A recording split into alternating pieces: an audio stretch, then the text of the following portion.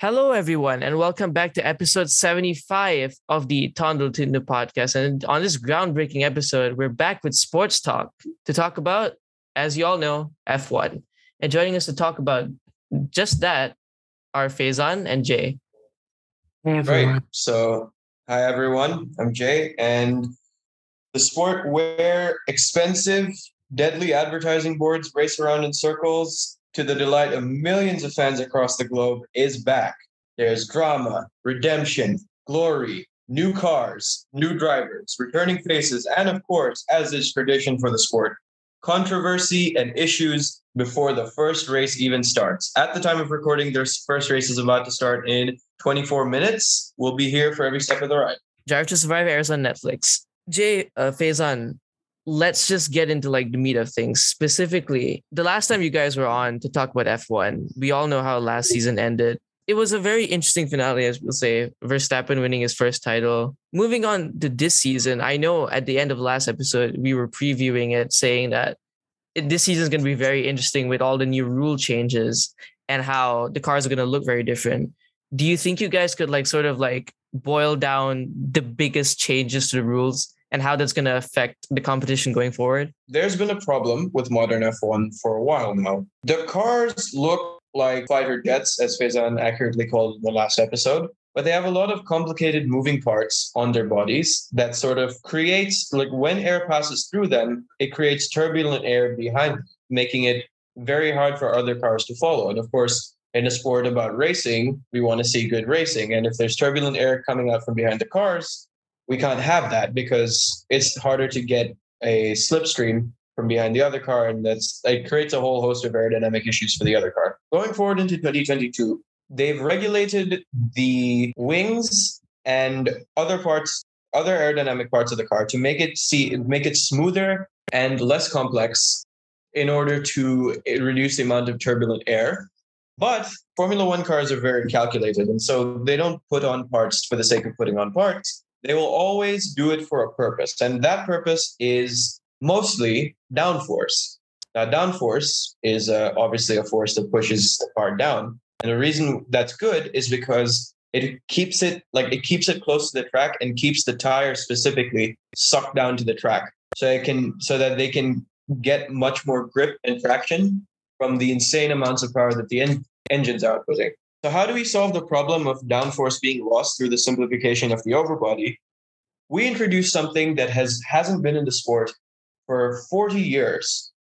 It's a little thing called ground effect, where through the use of side skirts and tunnels under not actual tunnels, but like pockets of air under the car, the cars are built to channel a pocket of low pressure air under the car while high pressure air comes down from the wings, and that plants the car firmly close to the track surface and increases the downforce, meaning that F1 teams get less complicated cars, less turbulent air, but they don't lose significant downforce and don't lose grip. And of course, grip is very important because in racing, it's not how fast you can go in a straight line that really defines you, but really how you deal with the corners that separates your lap from the rest of the people. That's the main changes. There's like several pages of technical regulations that you can read through if you want. I personally don't have the time or the energy, despite being dedicated to the sport. So yeah, that's the major changes for this year. Yeah, and I think also one thing that I've seen is the rules are a lot more open to interpretation because we see all the cars having like their own sort of take on how to best maximize the new rules, right? Because you look at like Ferrari's car and you look at like the other cars, they're all very different this year, even though they're playing to the same set of rules. Right. And I think that is the beauty of a new sort of era within F1. As we talked about earlier, there's been different regulation changes that changes the shape of the cars. For example, back in the 1950s, the cars were nearly this complicated. They just looked like a giant bullet with wheels. And now we've progressed a lot since then, and they've been regulated a lot since then, mostly for safety. But yeah, there's a lot of variance in the designs, and I think something that's been a little controversial is the side pods on the cars, which are these like air inlets for the engine that are, of course, on the side of the car, because teams like Mercedes have opted for very skinny side pods and instead get their cooling from other places, while Ferrari have opted for a side pod design that one Twitter user, I believe, said you could bathe a baby in it.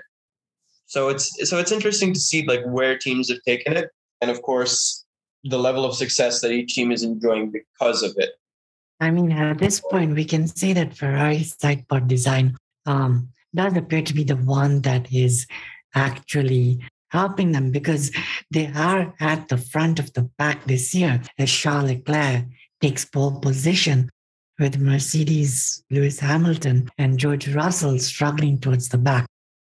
So I think it's going to be very interesting to see what this does for competitiveness. And I think Jay and Rishwan, you guys do have some opinions on the competitiveness and the outlook as we head into the first race of the season. Yeah, I believe so, and I think you know I'm just very happy to see Ferrari back on top because when I was a kid, I didn't understand anything about F1, but I would always look out for the red car.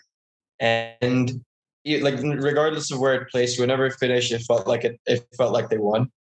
So I'm glad to see them, back on top. And as for Red Bull, they've been sort of steadily near the top for the last 12 years now. As you know, they won the championship last year, and it seems like they bounced back really well from these rule changes. But I think the main thing that I'm happy about was from the qualifying for Bahrain. It was very close at the top. They were within hundredths of a second of each other.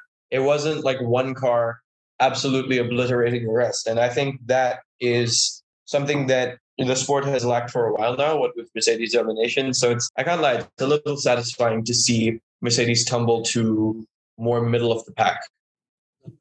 And that's the question that is on everybody's lips that we will soon find out. But Jay and Rishwan, what are your opinions? Is it really the end of Mercedes' domination of F1 that has been there for so long? Like I remember, okay, Jay has been in F1 a lot longer than me, but I remember just growing up and seeing Hamilton just beating everyone.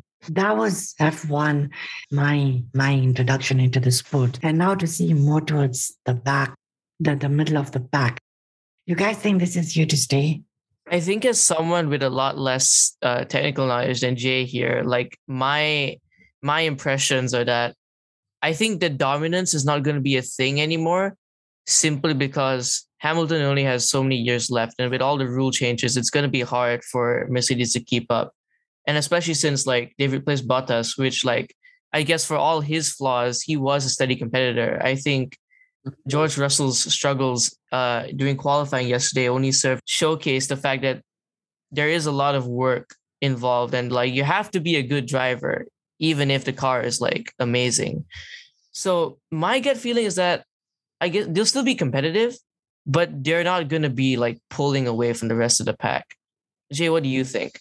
Yeah, I mean, I think the reason why we have new technical regulations, apart from safety, and of course to increase, apart from safety, is to increase the competitiveness of the field overall, which is why they introduced things like a cost cap in 2021. I don't think they'll be the powerhouse they were from 2014 to 2021, but that doesn't mean that we should discount them and say that no, they're washed, they're finished.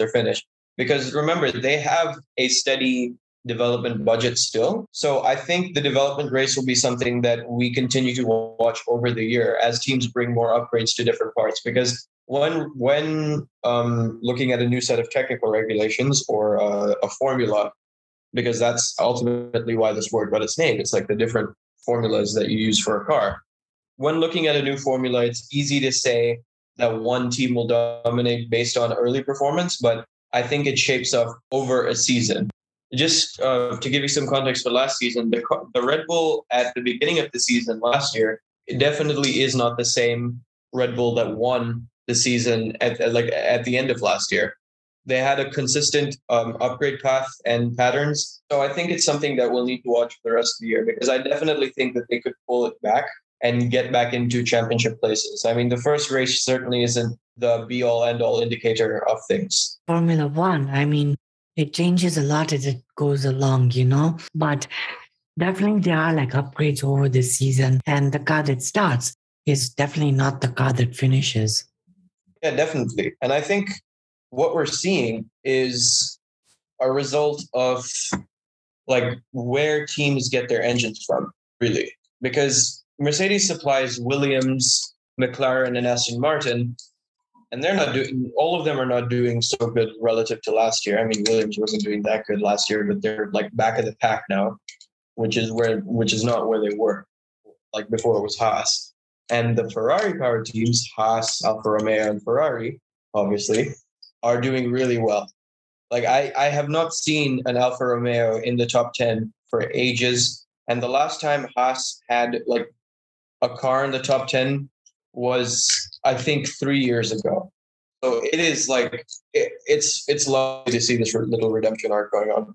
Can we talk about Kevin Magnussen for a sec? Because I don't know much about him. All I know is that Mazepin got dropped because obviously Russian sanctions over Ukraine, yada, yada, yada. Who is he? And how did he do so well in qualifying this time around? Magnussen is essentially, so Magnussen used to drive for Haas. I think, I'm not sure about the exact years he was there, but he was there for 3 years, and he left in 2020 because they obviously axed him in favor of Mazepin. So he had a year away. He was in the IndyCar championship.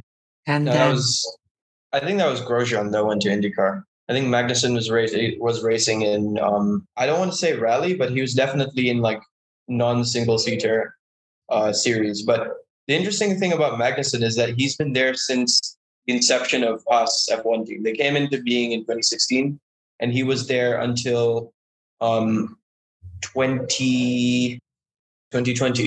And so he was like axed in favor of two rookies, like him and Grosjean were axed in favor of two rookies, Mick Schumacher and Nikita Mazepin. And now because of Mazepin being Russian and various other controversies that he's been involved in, he was out of a seat. And so Magnussen came back to sort of claim what was his, I guess. And so he's had a lot of experience with that team and in F1 in general. So I'm surprised that Haas are doing this well, but I'm not surprised that he's doing really well. I think the way you could look at it is Haas went to the two rookies and realized their mistakes, that you need an experienced driver, right? You need somebody who can stay calm under the pressure. Because you look at like Pierre Gasly and Yuki Tsunoda.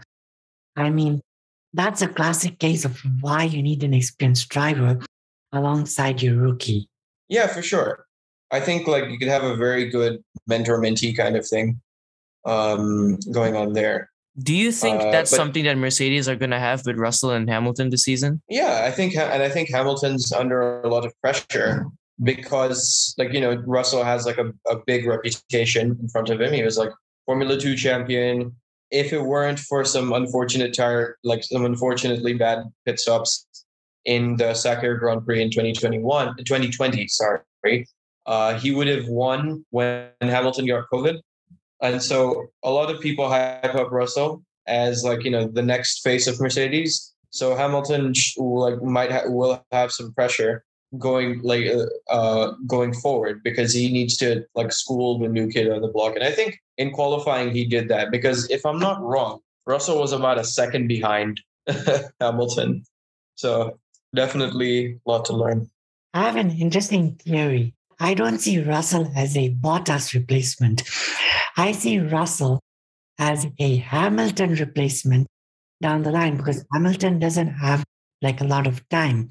I think definitely he's being groomed together with Hamilton to be that main face of Mercedes, that next driver, you know, following when Hamilton is going to leave, which is why they brought him now. He wasn't replaced Bottas. Yeah, I mean, a guy like Russell is definitely not going to settle for second. And I think a lot of people were expecting him to be more competitive than he's shown so far. But again, this is like only the first qualifying session of the season, not even the first race. So I think there's more to expect. But it's definitely a sort of, they've brought in Luke Skywalker and Hamilton is now his Obi-Wan. And so they're just like training him up to be a number one driver in the future. Yeah, because they've invested a lot in him already. Like even when he was at Williams in the junior academy, everything. And he has a lot of talent, you cannot deny. So I think definitely Russell is going to be the face of Mercedes in the very near future. Who knows? Yeah, for sure. And I think it's funny how like Mercedes has a tradition of associating British drivers to their brand, because I think this goes back like even to Jim Clark as well, who's like a legend in his own right. And he used to race with I believe it was Mercedes back in the day. I could be wrong though. Don't quote me on that. There were a couple other British drivers that were sort of icons in Mercedes history. Yeah, definitely. I think because they've always had like um this thing with like the British drivers and that British, because when you go to Silverstone, Mercedes are so big, it's almost like it's their home track. Yeah, yeah, exactly. Speaking of home tracks, I really miss the German Grand Prix. I mean, the race at Hockenheim, I believe like the owners of the track didn't have enough money to pay, because each circuit needs to pay money to like be licensed and like compete in the have a chance to compete in the champ, because it brings a lot of revenue to them. But they're being phased out in terms like for more like people that are willing to pay. So like the tracks in Saudi Arabia, for example, like the new ones last year. So I think it's interesting because like of course the new tracks like the Saudi tracks will obviously like be very modern and all heavily funded, but like it's sad to see iconic tracks go. Yeah, of course. Like I'm Malaysian and I'm personally really sad to see Sepang not be represented anymore on the F1 circuit. It's kind of sad. Especially since that was such an entertaining race. Like it was a well-designed track. Whereas like Saudi Arabia, it's a decent track, but there's no real like hard braking zones. And like those braking zones, like I said, are like what differentiates one driver and car from another. Right? It feels like there's no character in those new tracks. Exactly. I mean, it just maybe because it doesn't have the history yet. They're well funded, You have like 4 Grand Prix out of 22 in the Middle East. That's like a new pattern. Yeah, I mean, I don't know. I think we can talk a little bit about the hypocrisy of the sport, where they champion diversity, equity, and inclusion, and they have like a message of free race as one, and that's awesome. I love that message. But they still continue to race in numerous countries with lots of human rights violations, just because cash is king with the sport. It's definitely interesting, like to see the dichotomy of it all. Okay, but I do think that's also every sport, right? Like you look at football and like how we're having a World Cup in Qatar all of a sudden. So I don't think it's just like an F1 thing. I think sport in general has just been like on this path. Whichever, like if you have the funds, you're probably going to get what you need. Unless, of course, you're owned by a Russian oligarch, in which case you're probably not going to do too well. If you're owned by a Russian oligarch, that means you don't have the funds anymore, because their assets are frozen. Oh man, it's so weird to see like what Chelsea, like I know this is an F1 podcast episode, but it's a sports talk weird to see what Chelsea will do now that their Russian owner has been like frozen out. It will be very interesting because I think a lot of fans may get defensive, but like because he was a Russian oligarch, he could just spend limitlessly, underwrite all their debts, don't need to comply with financial fair play.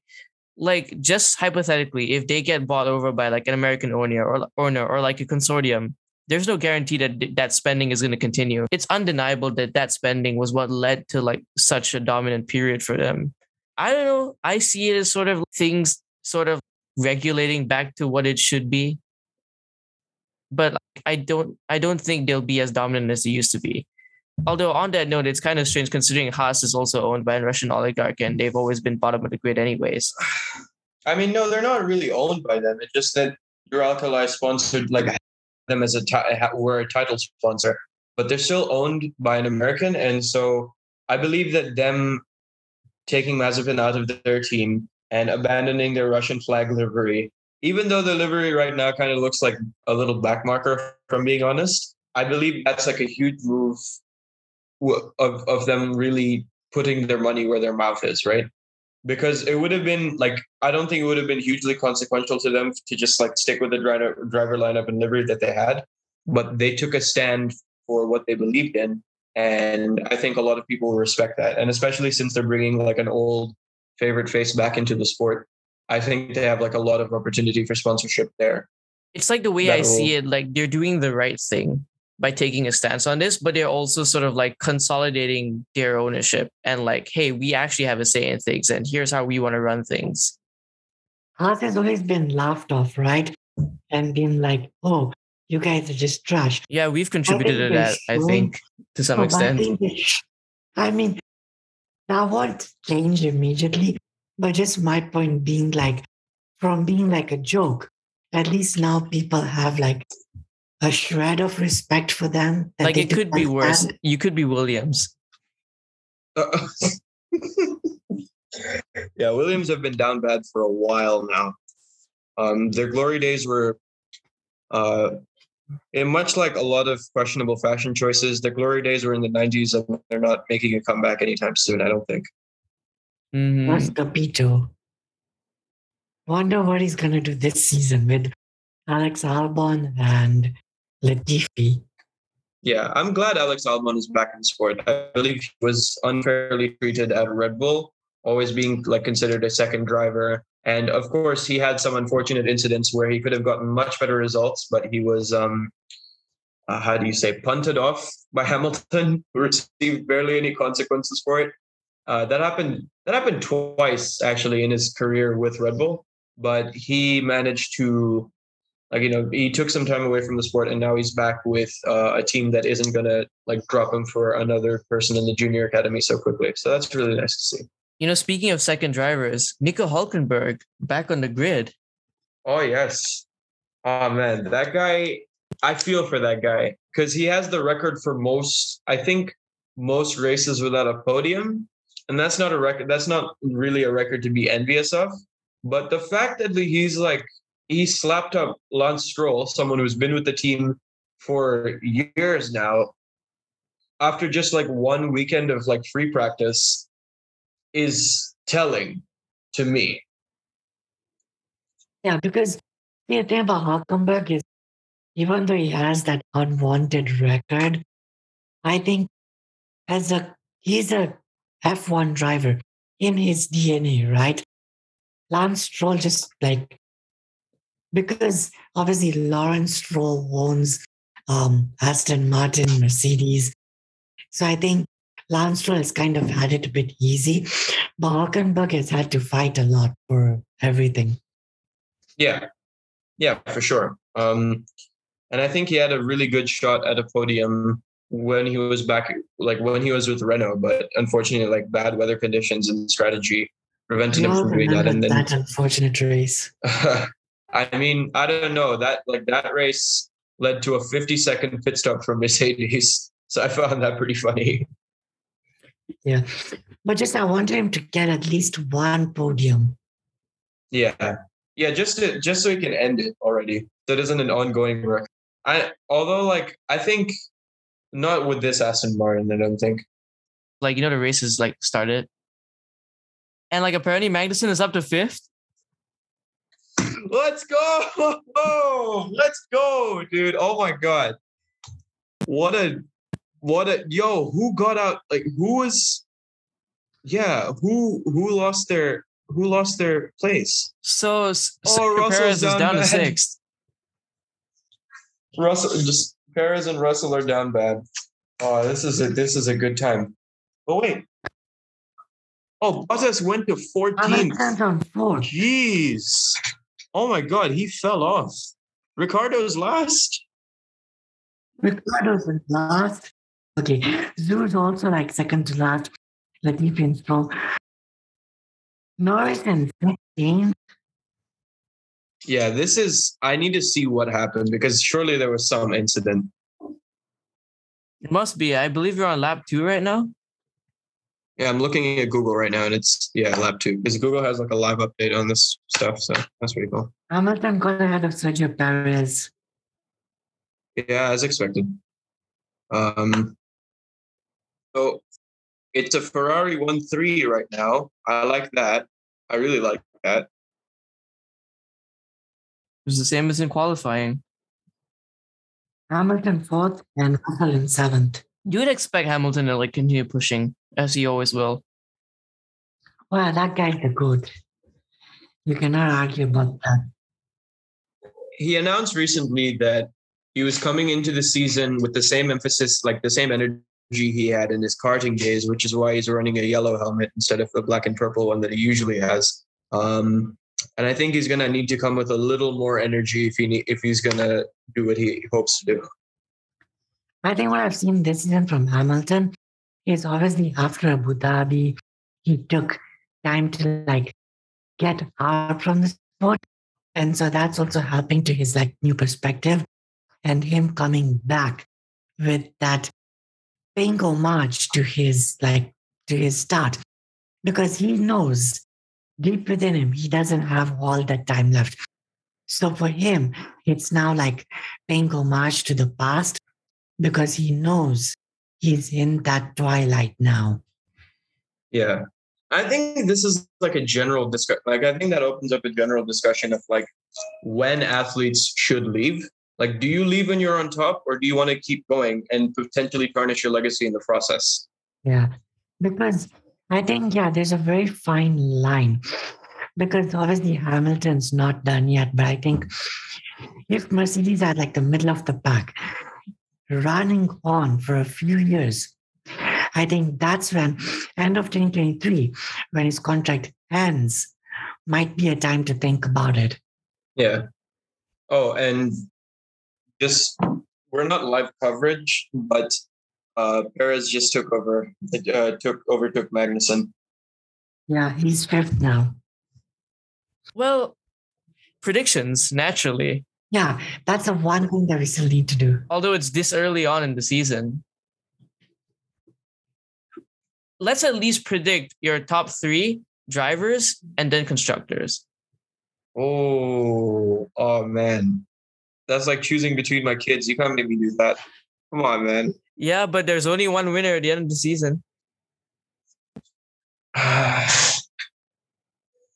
Personally, but let's decide a framework. Are we gonna do this rationally, or are we gonna predict who we want to be up top? I mean, I don't think you can do it fully rationally, though, because like again, this is still early days. Because my heart beats very strongly for Ferrari, just because of pure nostalgia alone. Yeah, for me, I want Hamilton to win just one more time, just one more 8th World Championship. And then that's it for me with like Mercedes. For like nostalgia with like Hamilton, having done what he's done and having like spoken a lot for like people who are suffering, just transcending his sport. I want him to win one more time. Yeah. I think also like looking at Verstappen, like, that new young gun who I think Verstappen also will have his time at a point. And of course, Ferrari. Yeah. I'm inclined to like agree with Richmond here. I'm thinking Ferrari all the way. If Leclerc or Sainz can win a world championship, that'd be great. But the one thing I'd want to avoid is how it was in the early 2000s. I'm saying this like I was like even conscious in the early 2000s. I wasn't alive for 3 years of them. But anyway, back in the early 2000s when it was Schumacher and Barrichello was very clearly driver number 2 and Schumacher was number 1. I think a very egregious example of this was, I believe in the 2002 Austrian Grand Prix, Schumacher had all but wrapped up the title. It was a matter of one or two races before it was mathematically impossible for anyone to win. And yet, Barrichello was in the lead, and they still told Barrichello to slow down and let Schumacher by to win the race. Even though like it was completely inconsequential, they didn't let him have his win. It's like how Bottas was treated at Mercedes for the last like 5 years, 4 years or so. But I would say a little worse actually. Yeah, because definitely. But the good thing for Bottas now is that Alfa Romeo is that he can actually be their quote like main driver because he has the experience and he's gonna get to push however high he wants to. Still looks very weird seeing him at Alfa Romeo, but I'm happy for him. But also on that note, I think just that have Ferrari having both Leclerc and Sainz being two very competitive drivers, I don't think there can be a hierarchy simply just because it's very polarizing to think. It's very difficult to choose between the two. Like they're both very good drivers on their day. So I think it'd sort of be like Hamilton and Rosberg, maybe. If we could have something like that in like Rosberg's final season, that would be nice to see. Having two drivers who complement each other is very good. See, because this is what brings you the Constructors' Championship, especially. It's because of how good both Hamilton and Bottas were. Like, Bottas also, on his day, a very good driver. That's what helped Mercedes. And so the fact that both like Leclerc and Sainz are excellent drivers, and you can't pick or choose between them, is what bodes well for Ferrari. Okay, on that note, I just want to pull back. So, like, we're watching the race live as we record, and now we're currently on lap 8. And you look at the top 6: Ferrari, Red Bull, Ferrari, Mercedes, Red Bull, Mercedes. So, I think it's kind of obvious that that's going to be the top 3 constructors. It's just the order that we can't really determine. Yeah, for sure. Well, Bottas is down at 13th. That's interesting. That's depressing. That's quite depressing. And we're watching him get overtaken right now, actually. The move has been completed. This hurts. This really hurts to watch, considering how good he was in qualifying. To see him drop that quickly is depressing, to say the least. I think this is best embodied by George Russell, right? The guy we're talking about who just joined Mercedes. He earned the nickname Mr. Saturday because he was really good in qualifying, but he couldn't hold that energy through the race. So I think it's a very interesting discussion to be like what it means to be a well-rounded driver in both qualifying and the race, because qualifying is more about finding your pace on one lap. So it's like about pushing extremely hard. But then with like actual race driving, it's more about racecraft and like how you can like manipulate your tires to hold for the longest duration, and how you plan your overtakes and strategy. And I think like that's where more of the team comes in, right? Because F1, as much as it is driver centric, at the end of the day, it's a team sport. So if you don't have like a solid team behind you, or even if you do, sometimes you just don't take full advantage of it. And he has a lot riding on this year, honestly. And I think that if he doesn't show up this year, I think that's like the beginning of the end for him. I hate to count him out because people were saying the same thing after he failed to replicate his success after 2008, but it's not 2008 anymore. And this is ultimately somewhat of a young man's sport. So we'll see how he does. But I think that he really needs to step up this year. Otherwise, he's like down for the count. This is like make or break year for him. If he doesn't win that 8th World Championship this year, he's not going to win it. Yeah, he's just said his tires have no grip. He just went into the pits. What does he mean? I know. This does not look good. This is last year to actually, okay, let's go. Back in down. I mean, for context, Hamilton just like skidded on his way out of the pits. They're showing that on a replay with what we're watching right now. And he's fighting off Zhou Guanyu pretty convincingly. But considering the caliber of their machinery, I would expect that. Yeah, no, definitely. Hamilton being a place behind Bottas, there's a sight. Yeah. I think they call that poetic justice. All right, and I guess to sort of like wrap this up, right? Let's just talk broadly about what are we expecting to see. I think a lot of closer fights, definitely. Because like when you look at it, F1, like you can break it down into multiple arcs or like different storylines. Like you can choose to focus on the battle for like the top three, or you can choose to focus on like the mid table battle, or you can choose to focus on like Hamilton's redemption arc, or is this the beginning for the end for him? Like what storylines do you think are going to be key? That's a very good question. Yeah. If you had to like do no, let's look at it this way. Let's each give. If we were to do a drive to survive, season five, like we were to direct it, each one, what what would be the story of that episode? I would just have an episode full of Gunther Steiner interviews. I think he's a very funny person. But I think also like just focusing on where Haas are now compared to like being back at the pack for the last 2 years. I think it would be very interesting. So yeah, I think focusing on just like the variance between the two drivers as well as the like just the redemption arc almost for Magnussen would make for a very interesting episode. Like just talking about the business decisions they've made over the past few years. Yeah. I think I would definitely talk about like Hamilton because it's now or never for him, if we're being very honest. There's like younger drivers who are up and coming. Ferrari have never looked stronger. You have Red Bull, things like Jay said are not as they used to be. And so there's like Hamilton is like one of the goats of this sport, like the Tom Brady of the F1. And just the question of whether does he have it in him to still prove everyone wrong when the doubts have never been greater would just make for like an incredible episode, I think. He's down, but is he finally out? No, Prashant, totally. how about you? Well, personally, just because I have a soft spot for Ferrari, I would have an episode focusing on how they were able to claw their way back, especially after how disappointing 2020 has been for them.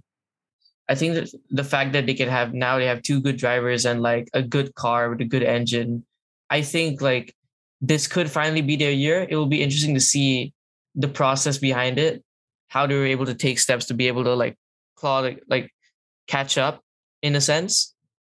But definitely, I think a focus on like some of the drivers we don't talk about, like how's Bottas gonna do after leaving Mercedes and being a main driver in his own right? I mean, as of right now, not too great, but there's still time. We'll have to see. That's the thing about F1. Like sometimes the things that you predict at the very start may not always come to fruition at the end of the season because it is a long season after all. Yes. I think also, I think this would be a good note to wrap it up is change, right? Like looking at change within sport and how you have to move with the times, like definitely with the new regulations and everything, showing that, times definitely do change and how that's a good thing and not a bad thing, because you get comfortable with the status quo, like Mercedes just dominating, Red Bull being second, Ferrari third.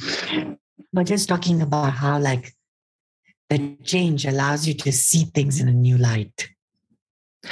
Like finally seeing Ferrari back at the top. If there weren't these new rule changes, it might not have happened. Also in the aftermath of Abu Dhabi and like the FIA's report and the changes that have been made with Michael Masi. I mean, there's so much. We didn't even get to that. But with Michael Masi being removed as race director, I think to see whether the decisions that are made this season are going to actually be more consistent. So I think it's in many ways a new start, from the cars to the regulations to just race control and decisions. Just watch it because it's like a brand new fresh start. Yeah, I guess all I can really say is as we watch like Verstappen try to overtake Leclerc and then Leclerc winning the position back, I guess what I can just take from it is it's called motor racing. That's basically what it is. So watch it because motor racing is fun. There's drama, excitement. There's no bigger advertisement for the sport than like actually to see it for yourself. And if you like more of that drama, do tune into the F1 season. Do follow along with it. We'll definitely be covering the F1 season more as the season progresses. Definitely for sure, Jay, we'll be having you back on at the end of the season to have our final thoughts and look back at what we thought on how we thought the season was going to play out. Yeah, and with that being said, thank you all so much for listening to this episode of the Tondel Tape the podcast. If you like this kind of content, do be sure to give us a like on Instagram, follow us on Spotify, and we hope to see you in the next episode. Goodbye.